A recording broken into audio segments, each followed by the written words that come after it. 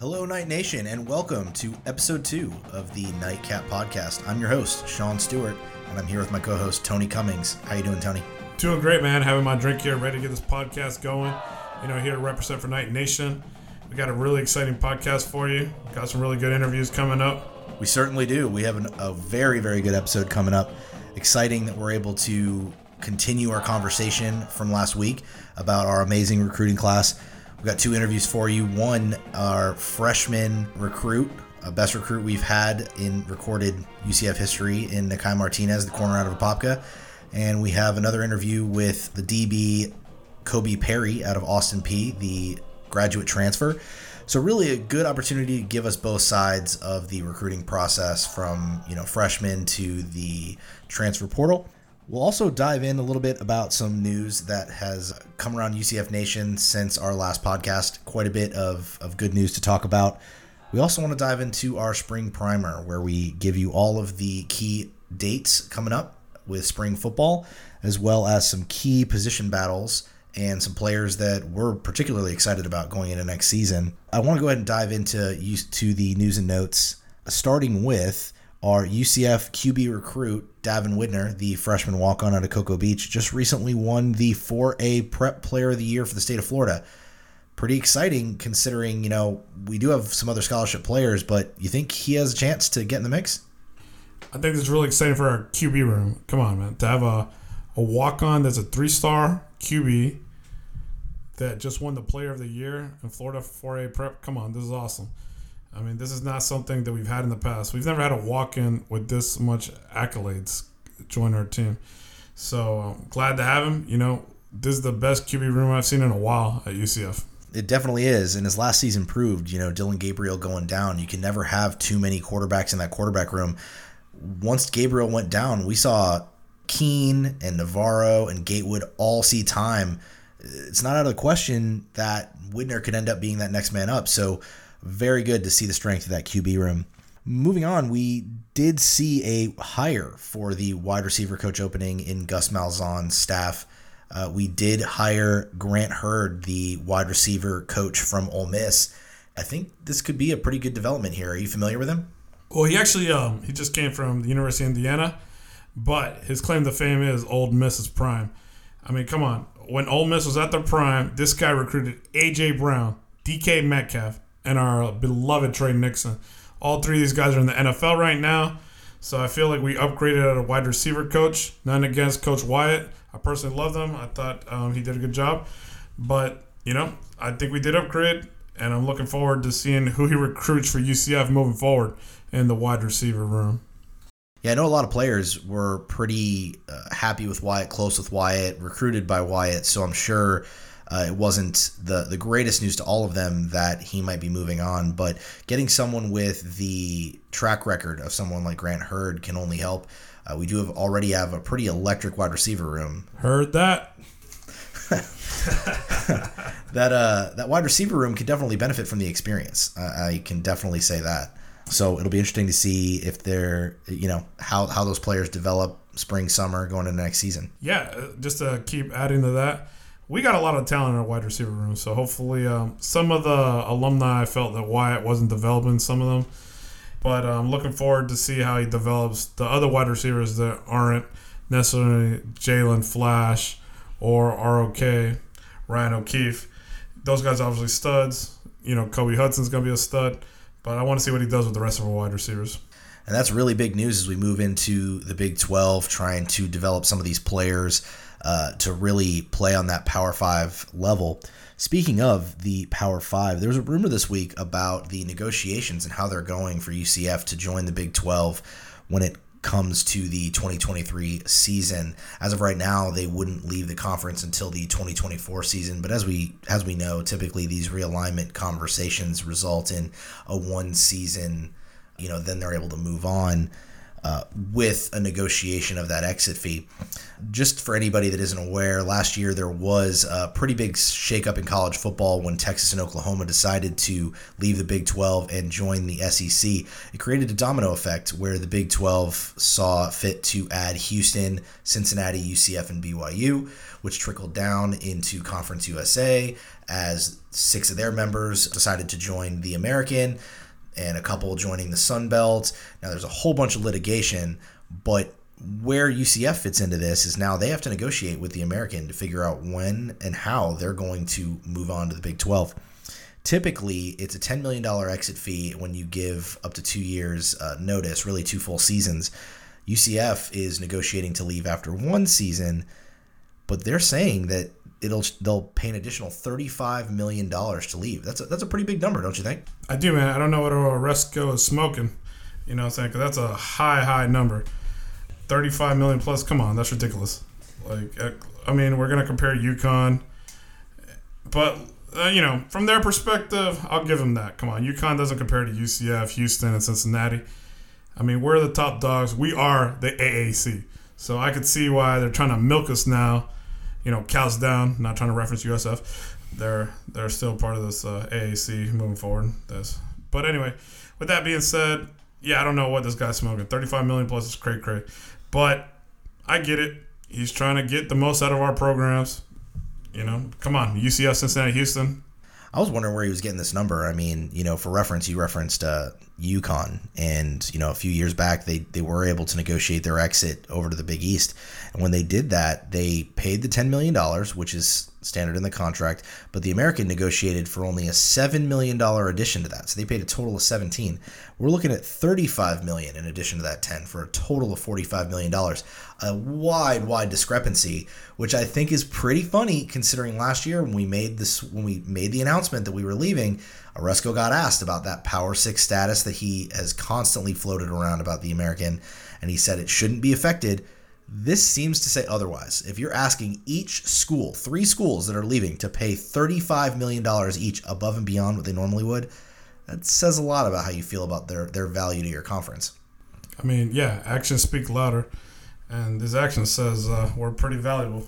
I guess I can't blame him. Yeah, for sure. I don't know about this Power 6 after we leave. Mm-hmm.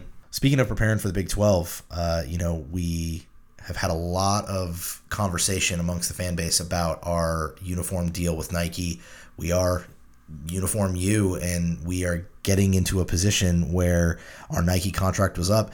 This week it was announced that we are re-upping with Nike, but just on a 2-year deal. I know that a lot of fans are very passionate about our uniform choices. Do you have a preference either way with Nike or Adidas? Yeah, I mean, my personal preference is I love Nike. I'm a Nike guy, period. So, yeah, I love Nike. I love to stay with Nike. But I get it. Financially, if we get a better offer from whoever, we got to do what's best for the football program.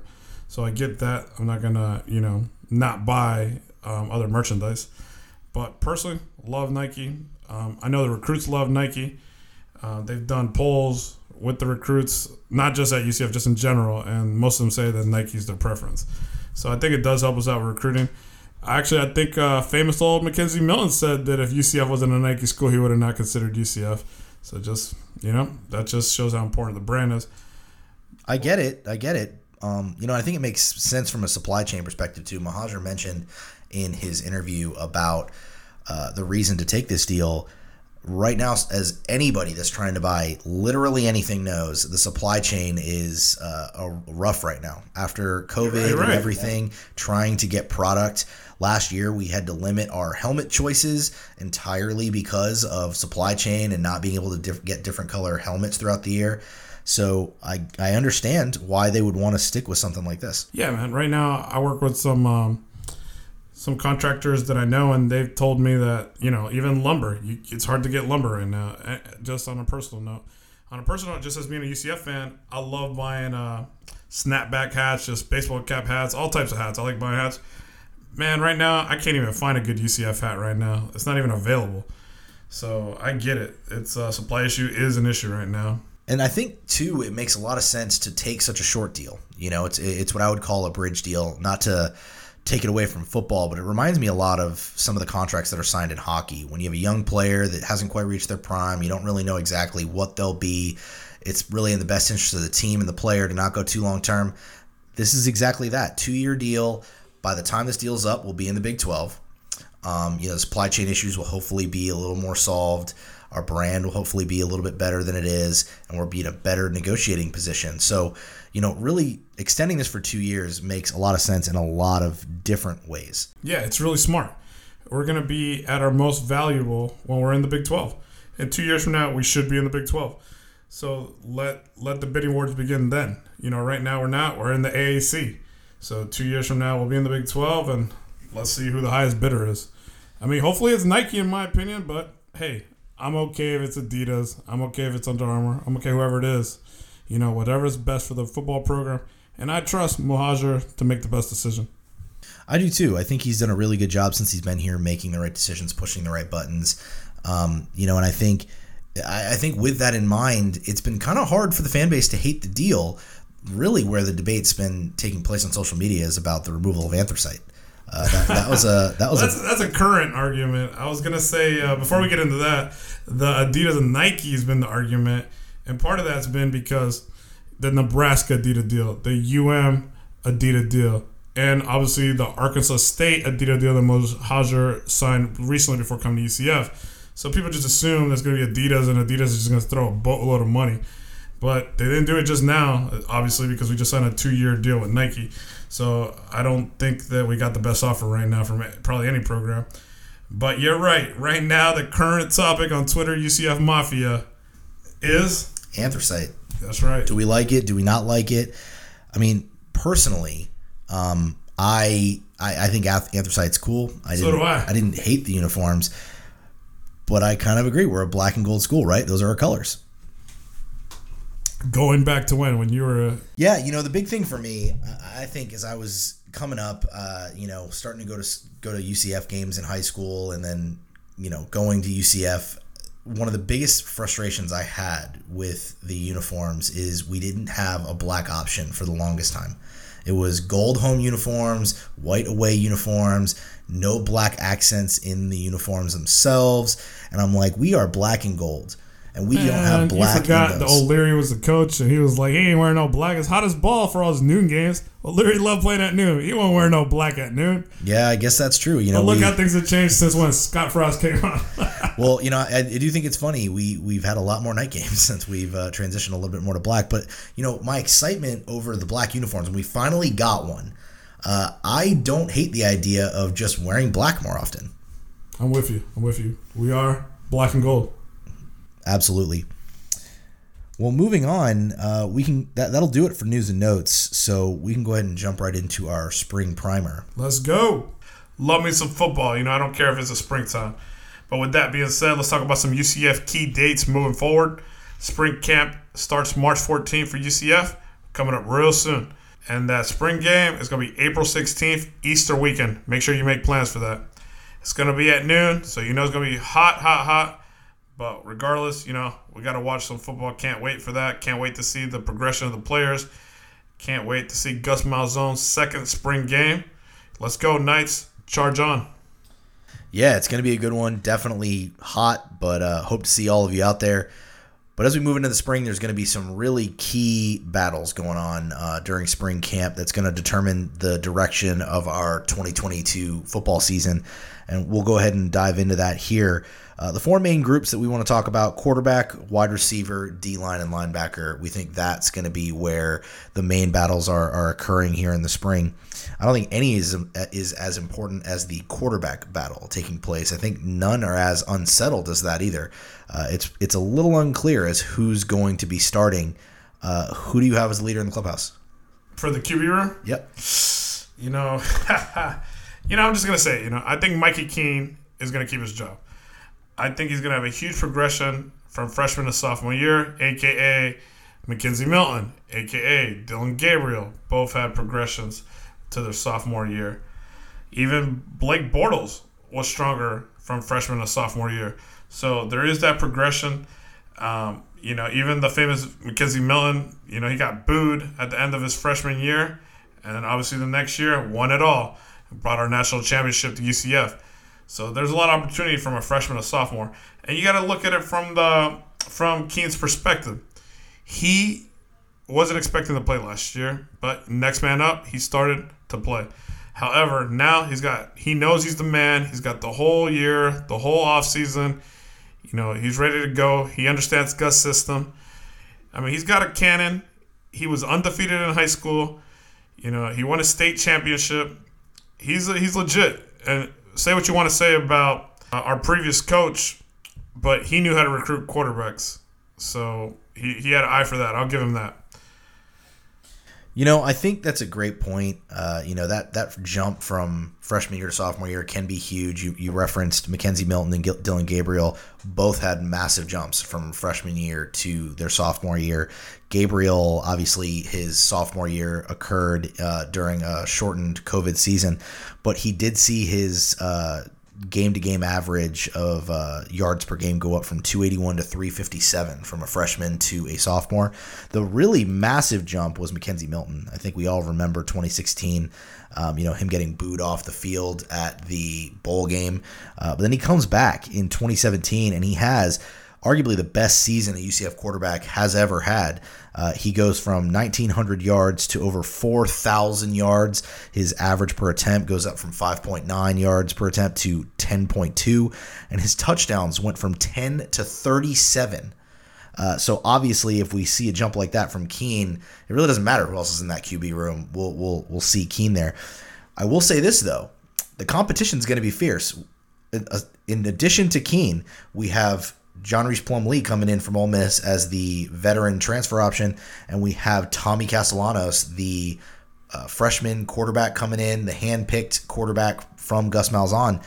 And really, I think the biggest aspect of this that is important to understand, you're absolutely right about our previous coach, Heupel, recruiting really well at the quarterback position. But one thing about it is he's recruiting to fit his system and his style. And Heupel comes from that air raid Mike Leach coaching tree. He loves to air it out. He loves to throw those deep balls often. We noticed that with Dylan Gabriel. But it also led to a little bit of a weird fit with Dylan Gabriel, a very established quarterback who's used to a certain way of offense. Gus Malzahn used to a different way. And really, that is about running that spread option. It's about having a running quarterback.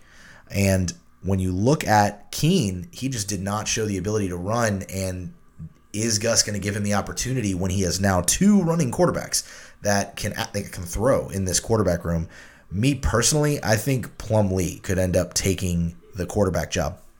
And the main reason, Plumlee had a very similar progression as Keene. He, in 2019, was thrown into action as a true freshman, played 9 games for Ole Miss in the SEC. During that time, he had 910 yards passing with only 3 interceptions. But here's the key stat. He had 154 attempts for 1,023 yards and 12 touchdowns rushing for a 6.6 yard average. When you're talking about a quarterback that is a dual threat, that is the definition right there of dual threat. And when you look at Malzahn pulling Keene off the field to put in a Joey Gatewood, to put in a Parker Navarro, and have them run that option, does he have to take anybody off the field if Plumlee's doing it? And I think that also lends itself to the wild card of Tommy Castellanos. I think he could be a really, really big wild card in this. He's a freshman, so it wouldn't be uncommon for him to take a red shirt. But if he proves that he can throw the ball just as well as these other two, he's electric. I mean, I'm pretty excited to see Tommy Castellanos. I don't know about you. Yeah, I mean, you said it. His Gus first pick recruit for his system. He's another dual threat quarterback. So looking forward to seeing him. Passing wise, 2,613 yards, 14.8 yard average, 237 per game, 25 touchdowns, only 9 interceptions. And rushing wise, 136 carries, 968 yards, 7.1 per carry, 88 yards per game, and 13 touchdowns. This kid is another definition of a dual threat. However, he doesn't have the experience as Plumlee. So, definitely, like I said, in my opinion, I think Mikey Keene has a whole offseason to keep the job. But Plumlee's right behind him, right on his tails, because you're right. He is the definition of a Gus Malzahn quarterback for a dual threat.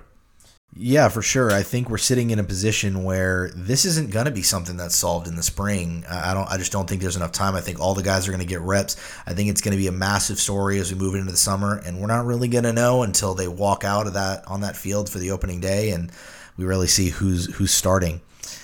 Speaking of that competition, and we're really looking to see who's going to do that. We need a replacement for Brandon Johnson in that wide receiver room. He was an amazing pickup in the transfer portal last year. He led the team in receiving touchdowns, and he turned out to be one of the best pickups that we had. Now he graduates. We've got to replace him. We have O'Keefe. We have Jay Flash, but we need that third guy that can really step up. Who do you think is going to do it? If I had to bet my house on it, Sean, it's going to be Koby Hudson. He was the number one wide receiver statistically from Auburn, and he went up against top DB SEC defenders, and he would still be able to get those stats. I mean, he's not the fastest guy, but this guy knows how to catch the ball. He knows how to get open, and he knows how to beat his defenders. We're lucky to have him, just like Brandon Johnson was, Mr. Reliable. Koby Hudson's going to be Mr. Reliable for us. So that's who I think is going to replace Brandon Johnson. However, I got a wild card, Jalen Griffin. He was our JUCO transfer last year, and I feel like he didn't get a shot for whatever reason, but I feel like he learned the playbook. He's definitely motivated to make a name for himself this year, and he's 6'4" and he's fast.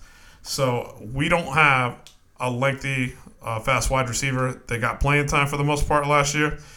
So this guy is who I feel is going to be our tall wide receiver that's going to be able to jump over DBs. So that's my wild card. But like I said, if I had to bet money on it, it's going to be Koby Hudson that's going to replace BJ. Talking about replacing Brandon Johnson, it's interesting some of the parallels between him and Koby Hudson. Obviously, Brandon Johnson coming from the University of Tennessee, another SEC team.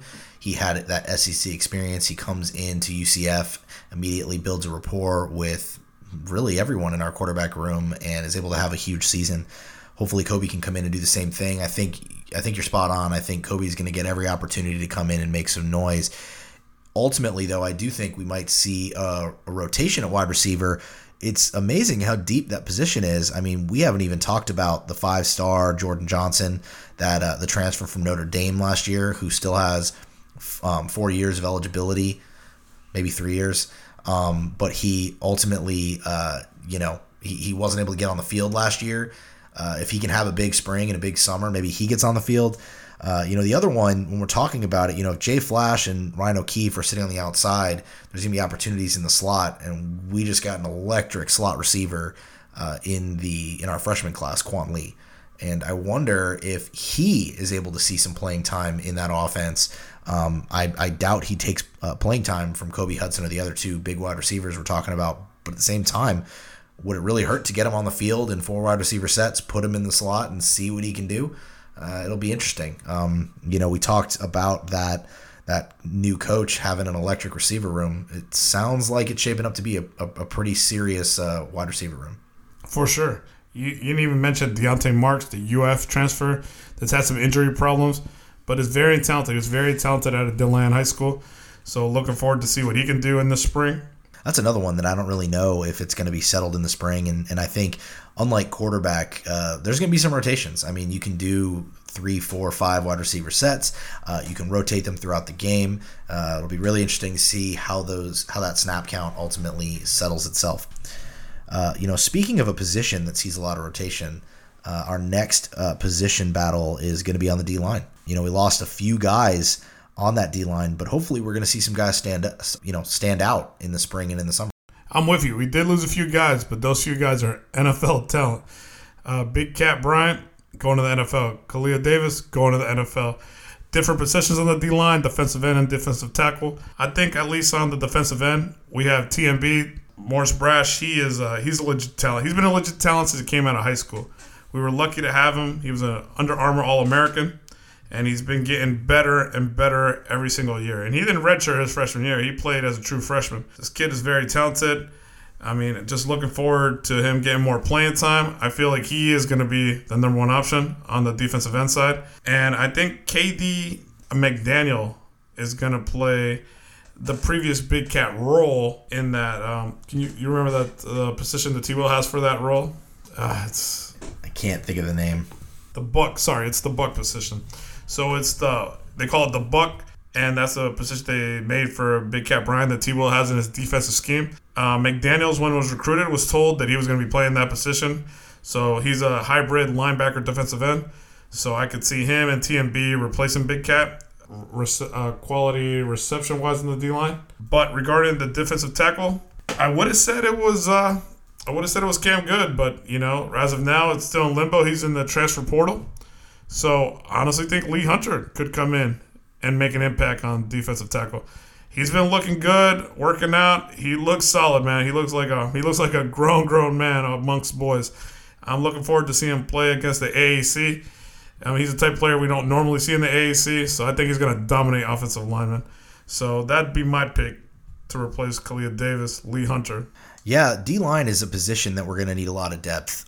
Typically the defensive line, maybe more than some other positions, you see players rotate just because of the battles with the O-line and how much energy that can take up. So you do see those guys rotate out a lot. That's why even last year when we had Big Cat starting and we did have Cam Good, you still saw, the Ricky Barbers playing a lot. You still saw the Traymon Morris Brashes starting a lot because, there needs to be a good rotation. So that 2 deep is going to be really important. To your point, Katie McDaniel, I think, is coming in, hoping to take that Big Cat role. Ricky Barber, his second year on the D-line is going to be important, but we're a little thin on experience, and so that could lend itself to a couple of freshmen getting some opportunities. Keenis Thompson, could be one that we see on the D-line sooner rather than later. Jamal Johnson as well. That's a great point.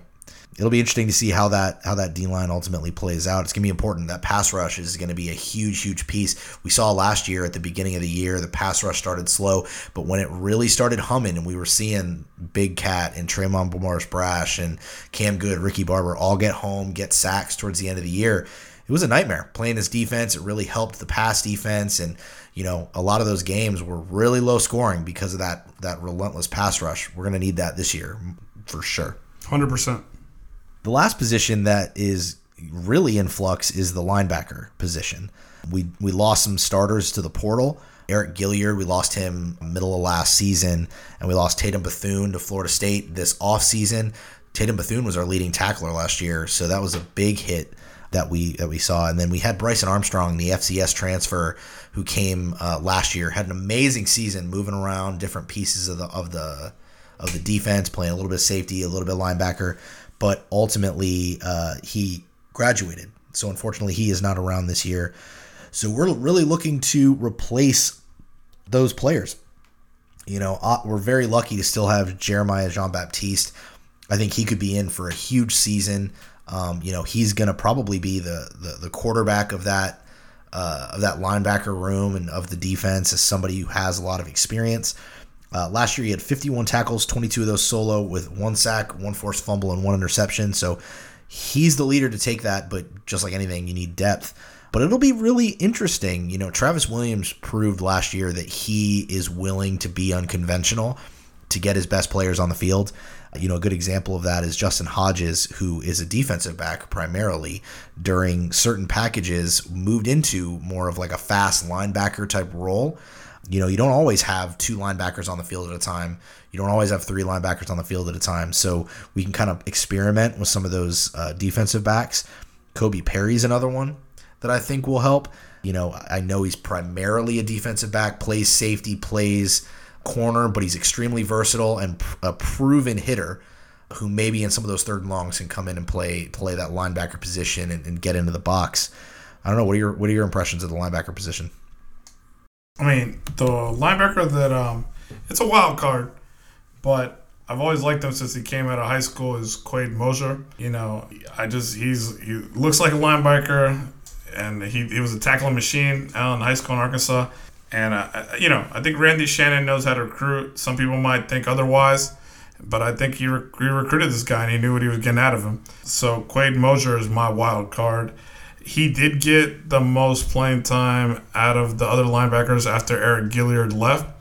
So he became that 3rd, 4th linebacker on the team. And he's I want to say he's a redshirt sophomore. Is that correct? So it's his time now. It's his time. I mean, the other guys are more more experience. We need a younger linebacker to come in and give us good reps, good quality reps, and be part of the defense. He had a whole year under T. Will. I wouldn't be surprised if Quaden Mosier makes a big step this year. So that's my wild card position when it comes to linebackers. He's a good one. For me, the biggest wild card, and we've talked about him, we aren't sure if he's going to be healthy because he's coming off of that torn ACL, but Terrence Lewis, the transfer recruit, 5-star out of Opelika, Florida. He was the number 1 ranked linebacker coming out of college in last year's recruiting cycle. He knows Gus Malzahn, knows Travis Williams. That's how he ended up here. He went to Maryland last year, tore his ACL, had to sit out the whole season. He's got 4 years of eligibility. He is your prototypical linebacker in today's game. If he can get healthy in the spring, look out. I think there's some opportunity here for him to really come in and make noise if he can be healthy going into the season. So that's going to be a really, really big thing to look out for. If he can play well, he might be our linebacker of the future. I will say, last episode, I had mentioned that I wasn't sure about, how healthy he was going to be. But from what I've seen on his social media presence and what UCF's put out on him, he's looking pretty healthy. He's looking pretty athletic. He's dancing. So looks like his injury healed up. So we'll see how it transforms this spring season. But he looks healthier than I expected. With all the talent he has, he's a beast. Looking forward to seeing him play this spring. So now that we've moved past some of these battles in the spring, some of these position group battles, give me a player that you think is going to take a huge jump from last year to this year. And a current player on the roster, played last year, but you think this year he's really going to take his game to that next level. Adrian Medley, I think he's going to be playing. He plays offensive line on the guard, and he's been getting better and better every year. He got the most playing time of the offensive line as a backup, and I feel like this is going to be his year to make a big impression. Just a little backstory on him. He was committed to Texas A&M his whole high school pretty much, and then the week of, he flipped to UCF. So he's a legit SEC player out of the Panhandle, Pensacola area. Very talented in high school. I've always been keeping my eye on him, and I feel like, with the offensive line, it takes a while to develop. And it takes, especially with our previous coach, it didn't really give a lot of the offensive line playing time. He kept pretty much the same rotation. Adrian Medley was one of the only players that was able to break into that rotation. So with a lot of players leaving, we do have a couple transfers coming in, so it might be challenging. But I do expect a big jump for him, at least from current players on the roster. Yeah, we'll really need that stability in the offensive line, to really make the offense work. It's a very running-oriented offense, and if we don't have a solid offensive line, it's going to be really hard to accomplish what we want to. So hoping that he does take that big jump. Mine, I think we've already talked about him. I think Tremon Morris-Brash is about to have a huge season. I think he was just scratching the surface over the last few years, but his sacks have continued to go up. Last year he had 5 sacks. I would say he really started to come on towards the end of the year. Anybody that watched that Louisville game towards the end of the year, he had an extremely athletic interception there at the end of that game that almost swung it in our favor. But he's he's a huge defensive end who has speed, he has bend, he can play the run, he can play the pass. He's proven he can get to the quarterback really quickly. For anybody that doesn't remember, he was an Under Armour All-American playing here at the Citrus Bowl going into the 2018 season right after we beat Auburn, and he announced that he was coming to UCF, best team in Florida, on the field at the Citrus Bowl. I'll never forget watching him do that. That was a big moment for me, as a UCF fan. Watching somebody from the Under Armour All-American game, actually committing to UCF. But personally, I think he's ready to really take that next step. Now, Tony, give me a freshman that you think could come in right away and make some noise. In my opinion, Nikai Martinez. He was the highest rated recruit for us. Nikai is a leader. He's a player with a lot of heart. In high school, he's a lockdown cornerback. You'll hear from him later in the podcast on the interview. But Nikai loves the challenge. He wants to play the best wide receiver on the opposing team. That was actually his coach's defensive scheme. When we asked him where he's best on the field, he goes, well, it really didn't matter. Just put me against the best wide receiver. That's who he wanted to play. So I love this kid. We're lucky to have him, I'll be honest with you. He could have went Notre Dame, South Carolina, but he chose to stay at UCF, played for the home team. It's all about relationships. Really, Gus is the one that brought him on board. I mean, I think he's NFL bound. I think he has a lot of potential to, and I'm obviously picking the best, highest rated player, but I mean, I really do think he has the best opportunity to play right away. I think that's obvious, right? I mean, he was a 4-star recruit, highest rated recruit since recruiting rankings have been put out that UCF has gotten. So I think it's pretty natural to think that he might come in and immediately compete with who we have, and it'd be great to see him on the field. Now, I got one for you. Yeah, I was about to say, how about you, Sean? Colton Boomer. I know he's not on scholarship. I know that he's a walk-on, but he's getting on the field, okay? He is a proven kicker, a 5-star kicker that is excited to be a Knight. Hometown boy, too, Lake Mary High School. But let's talk about our kicking situation from last year. I love Daniel Obarski, but he did not have the greatest season, okay? Think about this. He went 8 of 14 with a long of 40 yards last year. Daniel Obarski, okay? Colton Boomer last year in high school went 7 of 10 with a long of 43, longer than Obarski has been able to complete in his career. And he also went 39 of 41 for extra points. He's accurate. He's got a booming leg, and now he's going to get into a college strength and conditioning situation with a college special teams coach. This is our kicker of the future.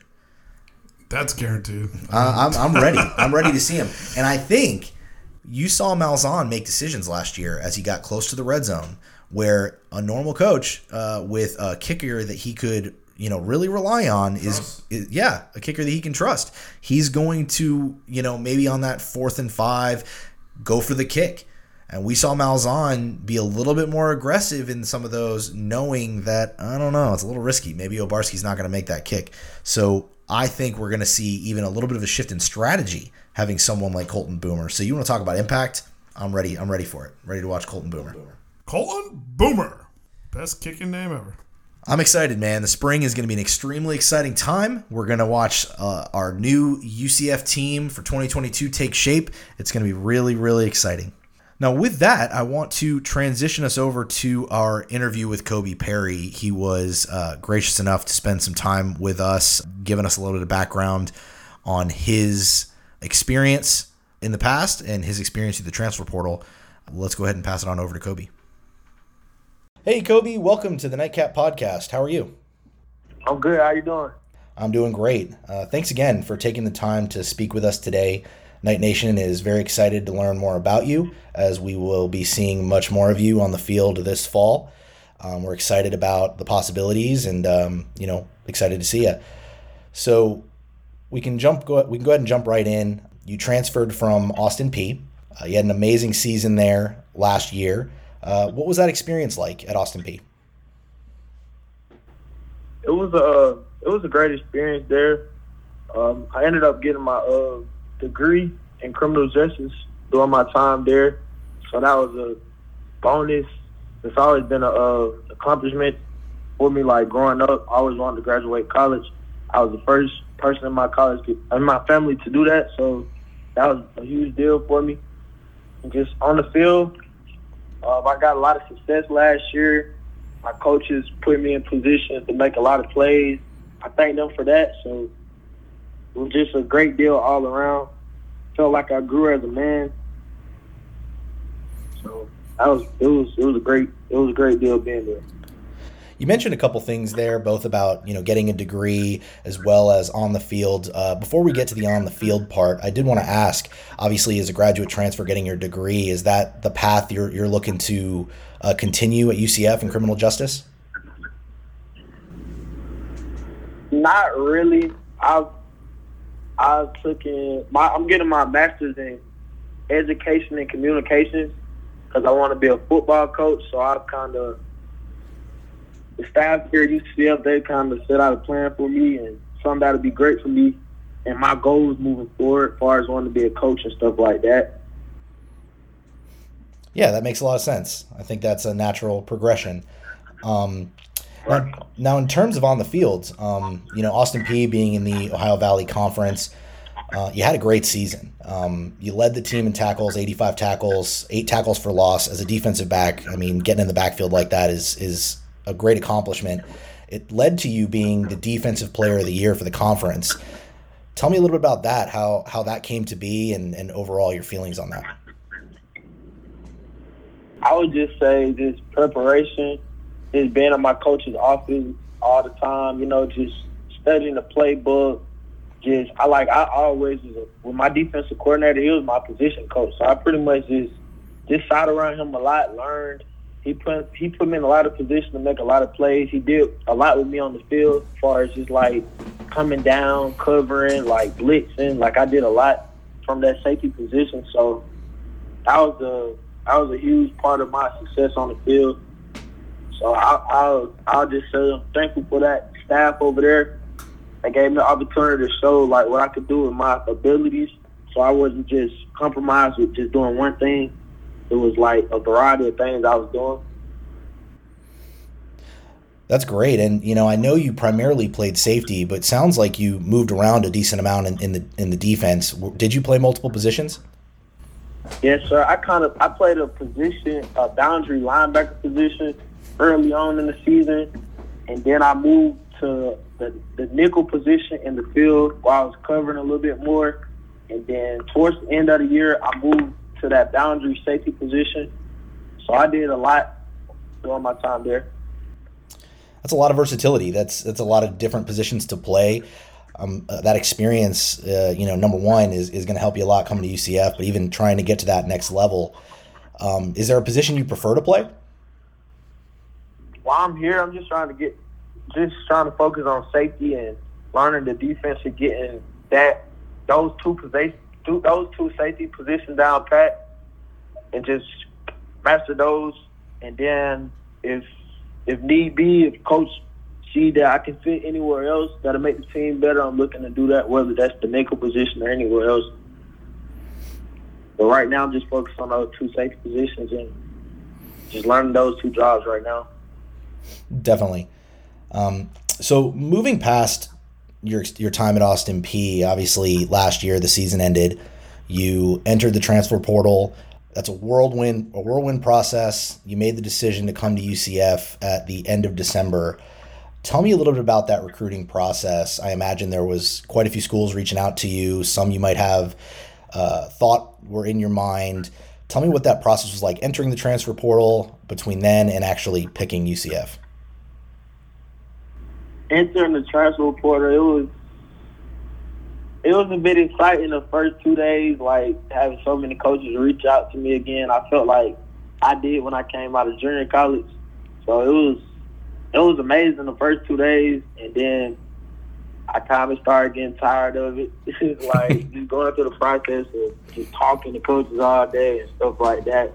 But it's a blessing. I got a lot of big-time opportunities.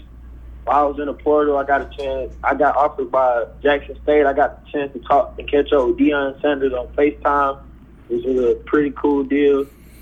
What's he like? You said what he's like? Yeah. He's kind of what you see on TV.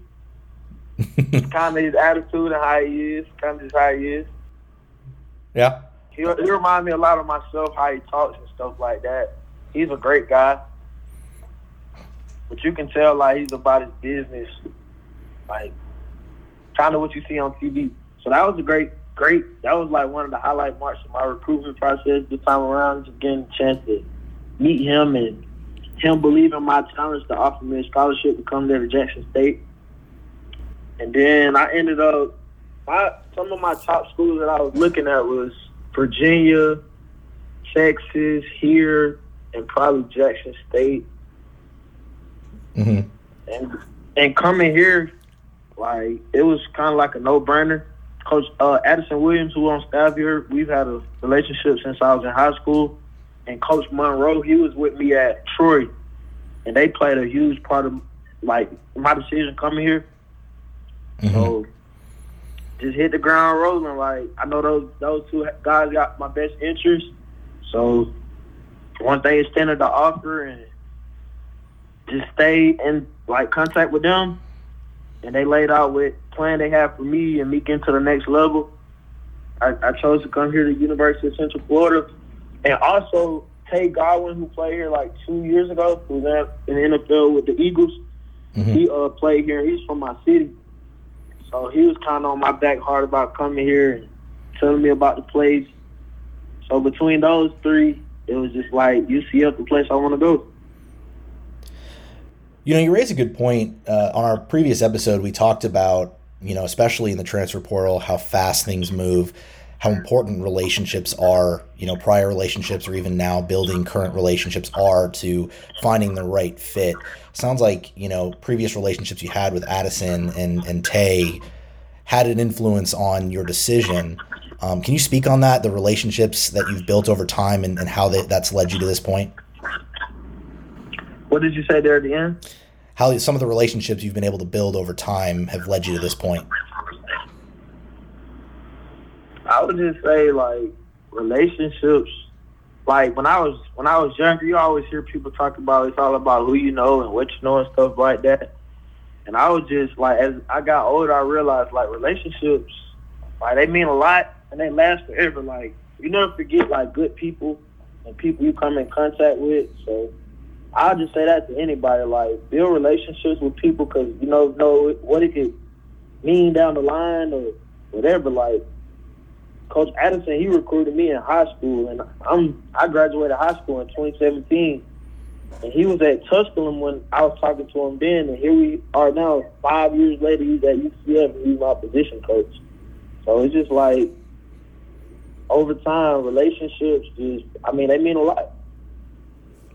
For sure. Tell me a little about your relationship with Tay Gowan. Oh, me and Tay, we from the same city. I've known him since high school or a little bit before high school. We got a real good relationship. We talk all the time. Like, our relationship is real good. Like, he's family to me. I'm sure he had a lot to say about coming to UCF. We loved watching him here in Orlando. You know, I imagine in terms of just those relationships, they're important. In an interview you did with Brandon Hellwig at Rivals, one of the things you mentioned was how hectic that time was, that you weren't really able to get a ton of official visits. If I remember reading it correctly, it sounded like you didn't have the opportunity to take an official visit to UCF before committing. You know, do you think those relationships played a part in allowing you to make that decision without seeing the campus? Yes, most definitely. Like, just not being able to get somewhere. You always want to go see a place before you get there. You know, you never want to just sightsee, but with Coach Addison and Tay Godwin and the internet these days, it's like I looked at a lot of stuff on YouTube and the internet about this place before I got here, along with what Tay told me. Like, Tay, like, he's from my city. Like, we like brothers, so he has no reason to lie to me. He shot me straight about this place. And it was just like a no-brainer. Like, it's a great place. It's Orlando. I'm loving it so far. That's awesome. It's great to hear. Obviously, we're all biased. You know, being UCF alumni, you know, we have a soft spot for UCF. But we're always intrigued by what, you know, others who aren't from the area think of UCF. Prior to the recruiting process, you know, prior to your decision to come to UCF, what were some of your impressions of UCF? Probably that year with the championship with Shaquem Griffin and all them. Like, that's when I really looked at UCF a lot. That season they had when they was undefeated and stuff like that. So I always thought, like, UCF was just a big-time school. Great place. Like, around the time Tay came here, I wanted to come here. I was like, man, UCF, like, that's the place. Like, you know, those was the years UCF was on the come up in college football. Absolutely. I think, you know, we've definitely had a very successful few years here, and we're hoping to watch that continue. You know, Gus has done a great job, and we're excited for the talent, including yourself, that he's been able to bring here. I'm so very, very excited about that. You know, I know, obviously, transferring, you were finishing up the semester at Austin P, you graduated, then you started the spring semester. here at UCF. How has that been going? How has been acclimating to classes? I assume you've started workouts. Tell me a little about that. It's been great. Like, a bit of a surprise was kind of the screen staff and the nutrition side of things. Because me not taking an official visit, I never got a chance to meet the screen staff or nutrition or anything like that. So that's been one of the key components that I brag about a lot. Cause since I've been here, I've put on like 12 pounds. My body looks different. I feel good. So that was just like been one of the biggest surprises and things that I've liked since I've been here a lot. And secondly, it'll probably be the guys. The guys on the team open me with open arms. Great guys to be around. I love their energy and the way guys work on the field. Kind of the same thing I'm looking for my last season. Trying to win a lot of games, win a championship. So just seeing these guys work hard and be about their business, it's been a huge, like, just it's exciting. Like, sometimes you go places where you see guys like not care as far as, like, freshmen and stuff like that, sophomores, they don't go as hard as the seniors might. But since I've been here, the early enrollees, the sophomore guys, like, they're working just like the seniors. So that's been a big deal. For sure. I can imagine, anytime, you're coming into a new environment, you hope to acclimate quickly and feel that sense of camaraderie. Sounds like you're really feeling that. And I imagine workouts are ramping up as you're getting towards spring. Are you guys on the team getting pretty excited, ramping up? I believe spring starts a week from Monday, right? Yes, sir. We are ramping up the last day of training tomorrow, and then go on spring break and come back and hit the ground rolling. I'm sure that's extremely exciting, getting ready to get back on the fields. I'm sure, that's something you love doing, and, it'll be good getting on the field in those UCF colors. Most definitely. So talking about the on-the-field fit, you're coming in as a defensive back, primarily as a safety, but with a lot of experience in a lot of different ways, with versatility in a couple of different position groups. How do you feel your style fits the UCF defense?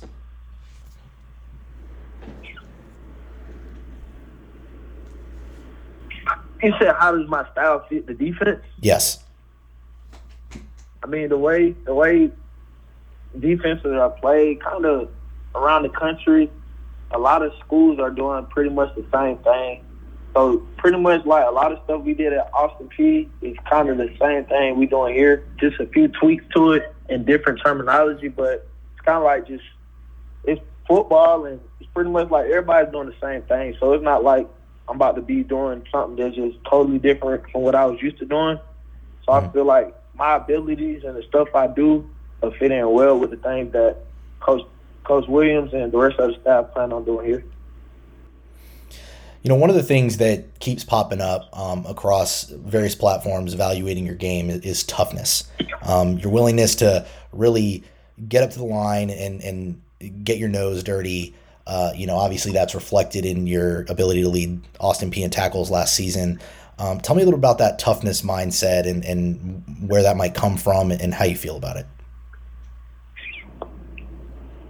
I feel like that's one of the key marks of my game, just how tough I am, how physical I am.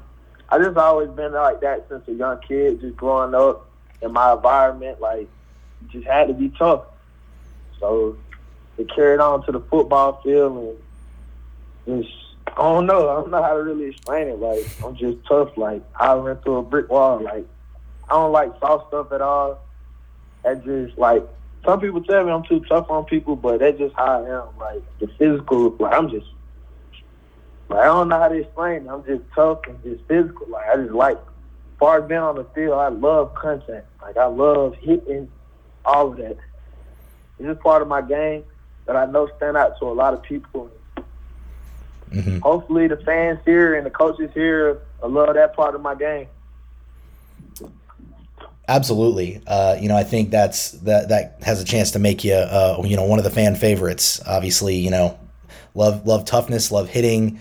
I think you'll fit in great here. One of the questions I do have about your game is there anybody you model your game after? Is there maybe a player or two that you really try to model your game, watch their film, and see if you can emulate? Probably. I was just having this conversation with my coach today about like just what player. Like he was just telling me like, as a player, you always want to model your game after somebody, but the person probably closest, I would probably say like Sean Taylor. Mm-hmm. Like I feel like that's a guy that if I play, I want him on side of me because I know he's on the same thing I'm on. Like he's trying to kill people, he's trying to take the ball back, and he's gonna play tenacious, fearless. Like so, that's a guy that I would say I model my game after, and somebody I kind of look at. He's a great one. He's a great one to follow for sure. Sean Taylor, one of the greatest ever. So, you know, getting off the field a little bit, you know, getting into maybe a few more fun kind of questions here. You know, first, you know, have you had a chance to really interact with UCF's, you know, UCF Twitter mafia, UCF's social media presence? You know, we hear a lot about the influence that kind of has. You know, obviously players feel it a lot. Have you had a chance to really interact on social media with some of the fans?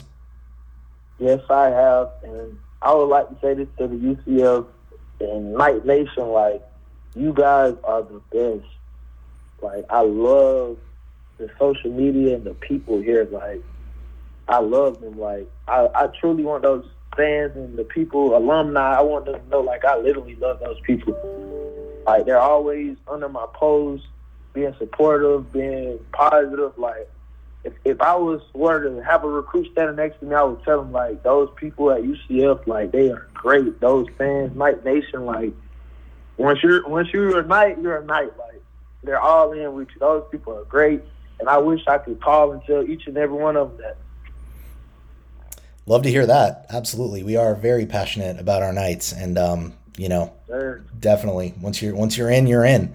You know, speaking of that, you know, obviously you've moved down to Orlando. You know, what are your first impressions of the city? What are some of the things you like to do? I haven't really got out and done much because I've been kind of trying to get situated still and get used to how things are going around here as far as football and stuff like that. So I'm still getting kind of acclimated. But I'm pretty familiar with Orlando. I took a trip out here before with my family, so I know there's a lot of things out here and a lot of things in close areas that are fun to do. So I'm pretty sure like I'm gonna start getting a little more, you know, active to things around here. I gotta ask, you know, it's definitely the most popular thing here in Orlando, especially around the country. Have you been to Disney? No, I have not been to Disney yet. Yep, that's got to be on the list. The things you do maybe during some downtime between now and the season. Find your way over there. It's you know, I'm sure as you can imagine, it's the thing that Orlando seems to be known for the best. All right, I'm definitely gonna do that. Now that you just said that, I'm definitely gonna do that.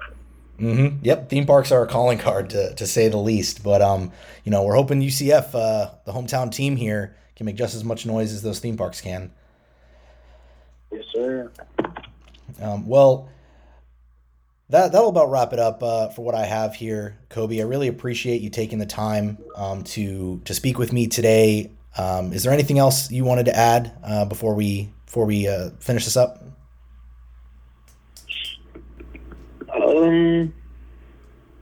Just thank you to Knight Nation, just opening me here with open arms.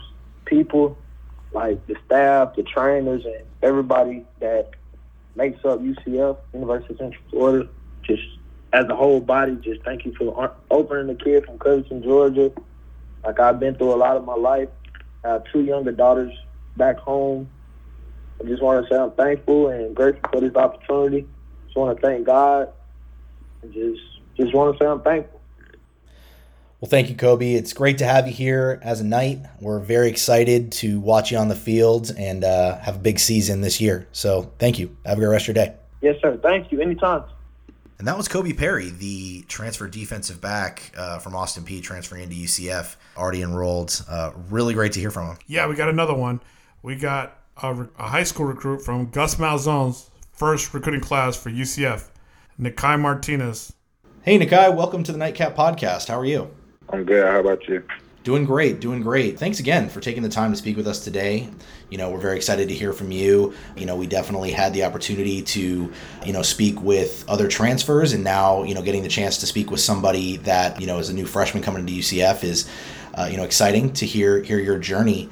I guess really right off the bat, you were a relatively early commit for Gus Malzahn coming into, his first season. You committed on July 9th.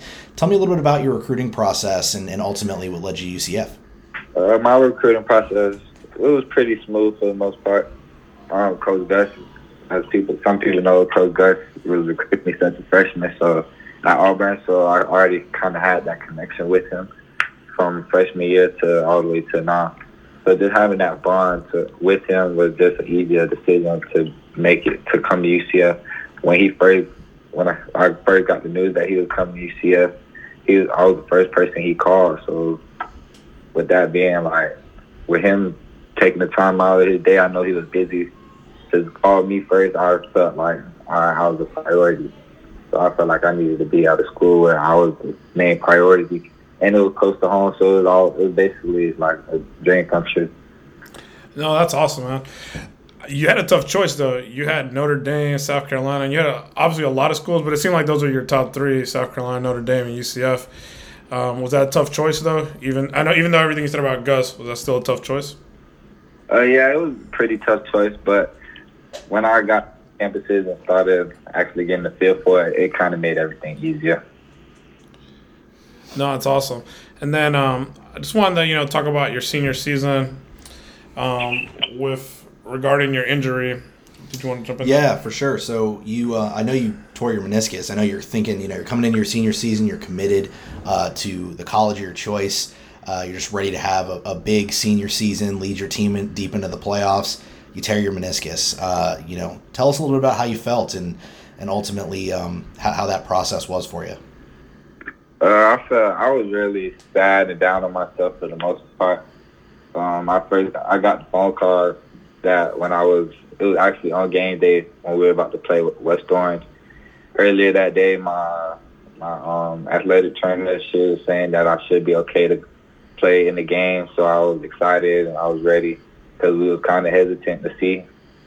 But then later that day, I was in class and my mom called me and she was like, I need you to go by yourself real quick. And then she told me the news and I just broke down. I had to tell my coach and I just left school for a little minute until after school where it was time for everybody to come back together as a team. And then I let the team know what was going on. But it was sad for the most part. I can imagine. What was the initial prognosis? How long did they think you were going to be out? They said I was supposed to be out for 3 to 5 months. That was the original timing. Mm-hmm. But when I started my rehab, I started rehab right away. I got my surgery the following week after I got my news. And then I started rehab whenever I was able to walk. I went Monday through Friday. My athletic trainer gave me some things to do on the weekend, so I was basically going every day with rehab. So when they seen how stronger and how quick my rehab was going, they were basically like, oh, if you could come on November 5th. And that was our senior night, and that was my birthday. So I was like, oh, Lord, it's a miracle right here. So as soon as I heard that, I was like, okay, that's what I'm shooting for, nothing less. That's what's up, man. That's kind of meant to be, right? When you heard that news, I want to accomplish this for my birthday, kind of like a birthday gift to yourself. Yeah, for sure. Yeah, man. And I want to say, you could have just, what's the word I'm looking for? You could have just held back. You already had the scholarship to UCF. You didn't have to come back, but you chose to come back to compete with your team and help them win the championship. I know you didn't win it, but you definitely helped them. I know when I saw the game, you had an interception from the other team that they were going to score a touchdown, and you had that interception to save that touchdown. So I know the team definitely benefited from you. But yeah, that's a lot of heart from you, man, to come back, because you could have just held out. Yeah, I could have. It was more on for my team, basically my city, Apopka. It was more on. We had so big, high expectations coming into the season. Everybody was rolling, everything was going good, and then when I got hurt, everybody doubted each other and doubted Apopka. So my whole thing with my off season was trying to get everybody confident back up. Like I'm a part of the team, but I'm not the team. So everybody, I was just basically saying like, you could do without me. So when I came back, I just tried to keep that same energy and just did what I had to do to be able to make that long run that we made. For sure, man. When I saw you on the field when you were during the injury, you looked like another coach on the field. You were coaching the team up, so that was really impressive. You know, you were fully focused. You were bought in, even though you were injured. You know, and I think that definitely speaks to, you know, the overall just leadership qualities that you showed, especially throughout your senior season. You know, do you think that is one of your stronger traits, being a leader? And if so, you know, what's some of your leadership styles? I think actually me getting injured actually brought out that leadership side of me. Usually when I was being a leader, I was like, okay, I'm going to make a play. That was how I showed my leadership. I wasn't really a talker like that. I was like, all right, I'm going to make a play. Now who's going to make a play next? Being hurt, it was like I can't make a play, so now I have to teach and basically be that extra coach. So it actually helped me become more of a vocal leader when I was hurt. For sure. Do you think being off the field during that time gave you just a different view of the game? Oh, yeah, for sure. It showed me a lot. Like, it could be taken away quick. Like, so basically, I just can't take anything for granted. But when I say when I got hurt, it was basically more of I say it was a blessing too, because I was able to get stronger, faster. I was able to give my body a rest. Because, you know, if a lot of people don't know, but I'm like 24/7 with it. Like, I don't have any days off. So my mom was like, this is your day off. Like, these are your days off.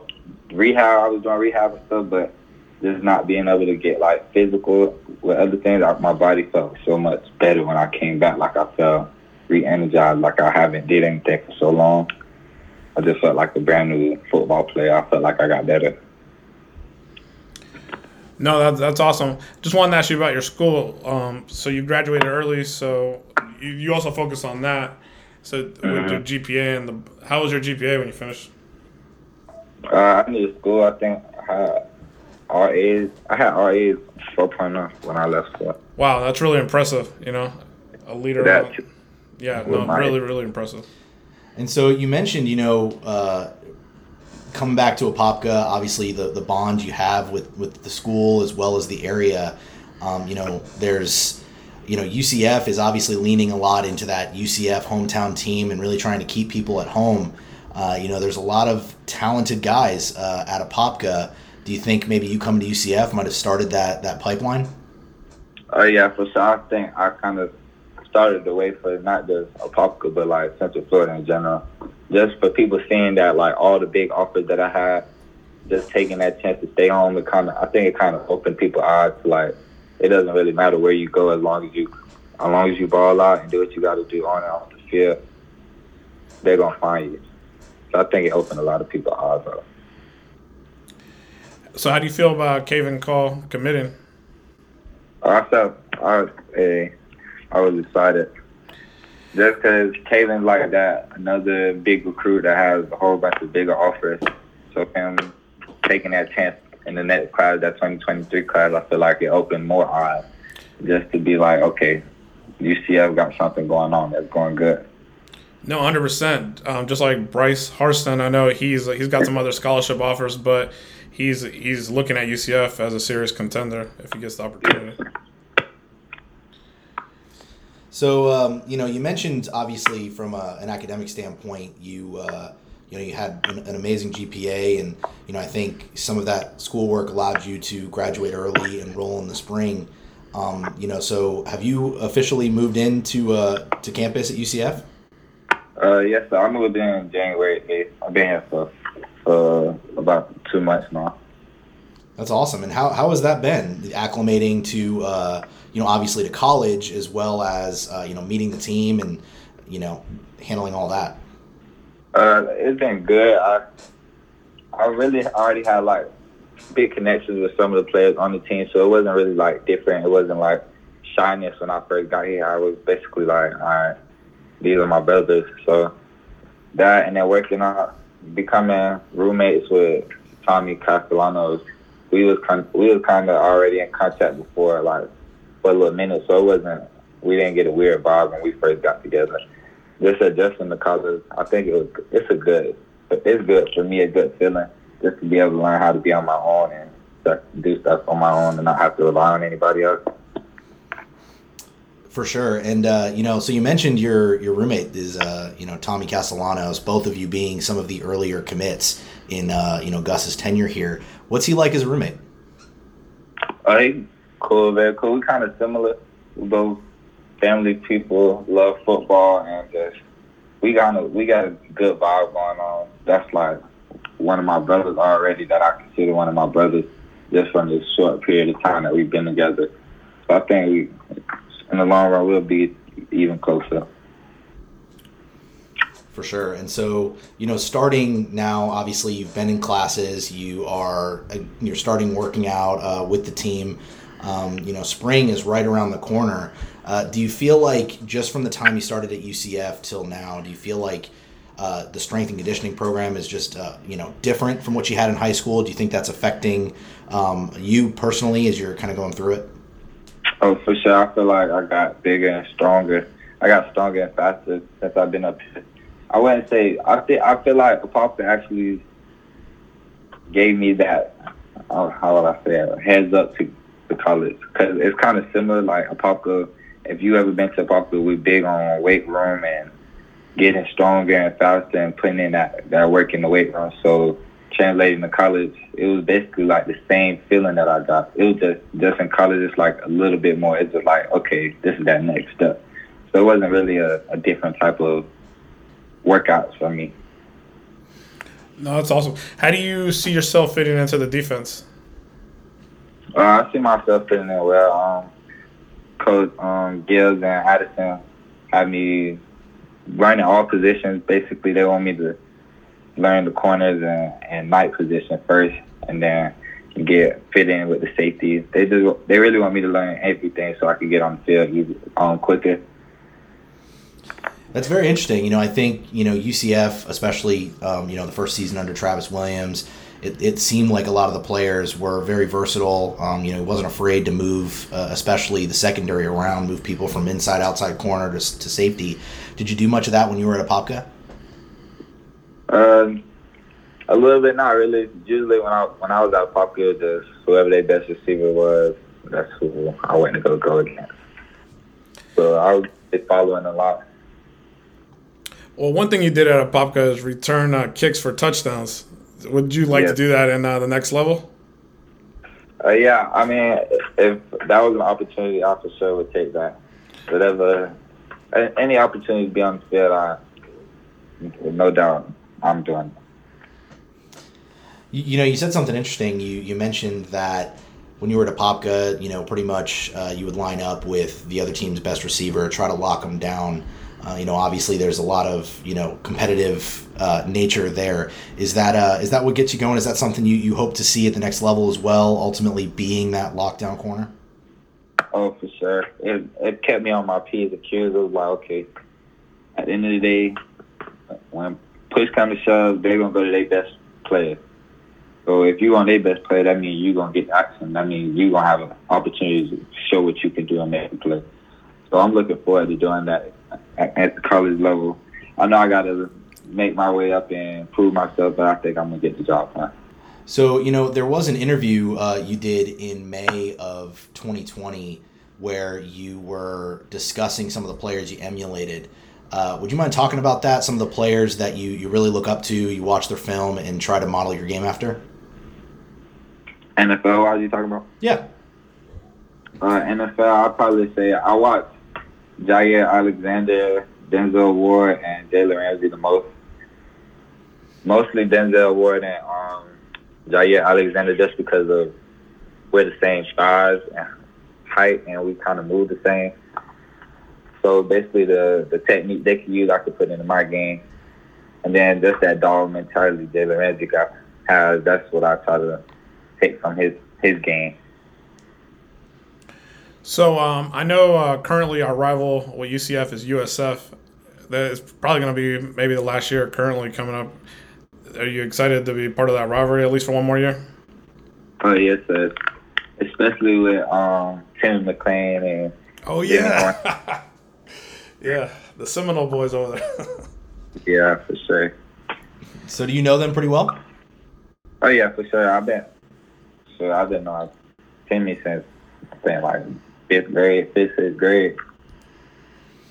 Yeah. And Jimmy, we played. I played football with Timmy's little brother, and then I played AAU basketball with Jimmy Horn. So I got a pretty good connection with those boys.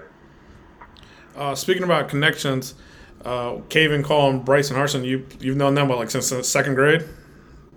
Oh yeah, Bryce Harson, that's my cousin actually. Blood. Okay. That's like one of my closest cousins.